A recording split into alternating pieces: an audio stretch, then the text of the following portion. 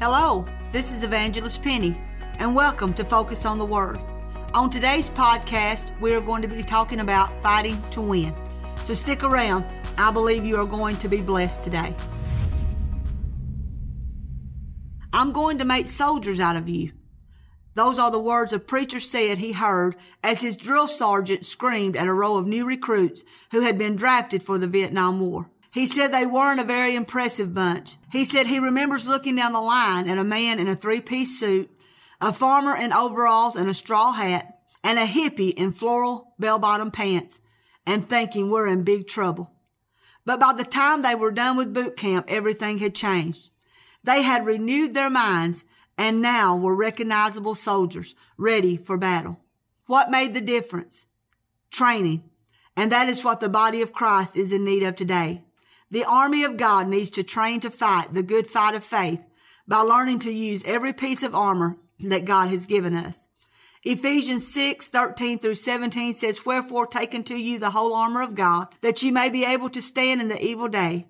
And having done all to stand, stand therefore, having your loins girt about with truth, and having on the breastplate of righteousness, your feet shod with the preparation of the gospel of peace, above all taking the shield of faith, wherewith you shall be able to quench all the fiery darts of the wicked, and take the helmet of salvation and the sword of the Spirit, which is the word of God."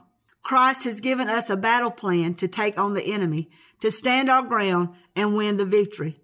But we have to know who our enemy is.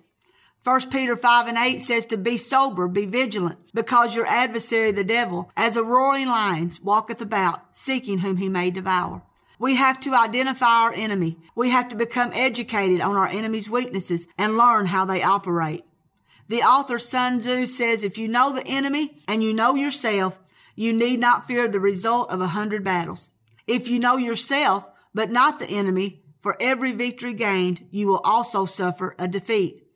But if you know neither the enemy nor yourself, you will lose every battle. Your enemy is not God. It isn't your life circumstances.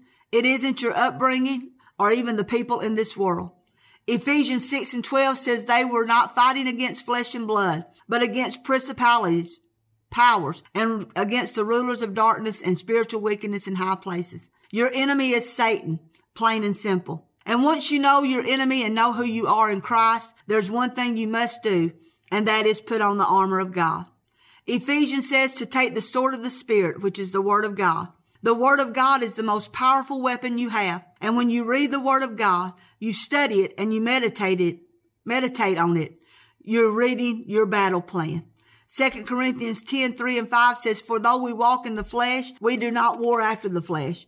For the weapons of our warfare are not carnal, but mighty through God to the pulling down of strongholds, casting down imaginations and every high thing that exalteth itself against the knowledge of God, and bringing into captivity every thought to the obedience of Christ." The battle starts in your mind, and it is won or lost there.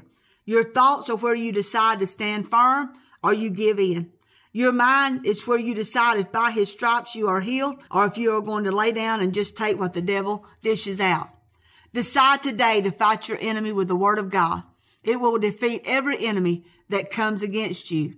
That's God's plan for you today. It is not the will of God for you to lose any battle. It's not the will of God for Satan to take everything you have. If you've been discouraged and defeated, take up the sword of the Spirit and win. I pray you have enjoyed the podcast today. I want to invite you to get my book, Misplaced Trust. You can order it from Amazon, and I know that it will be a great blessing to you. If you need prayer, I would love to pray for you. You can contact me at pennylaymanministries@gmail.com. If you are enjoying the podcast, please tell a friend about it and join me every Wednesday. I love you, and until next time, remember, focus on the Word.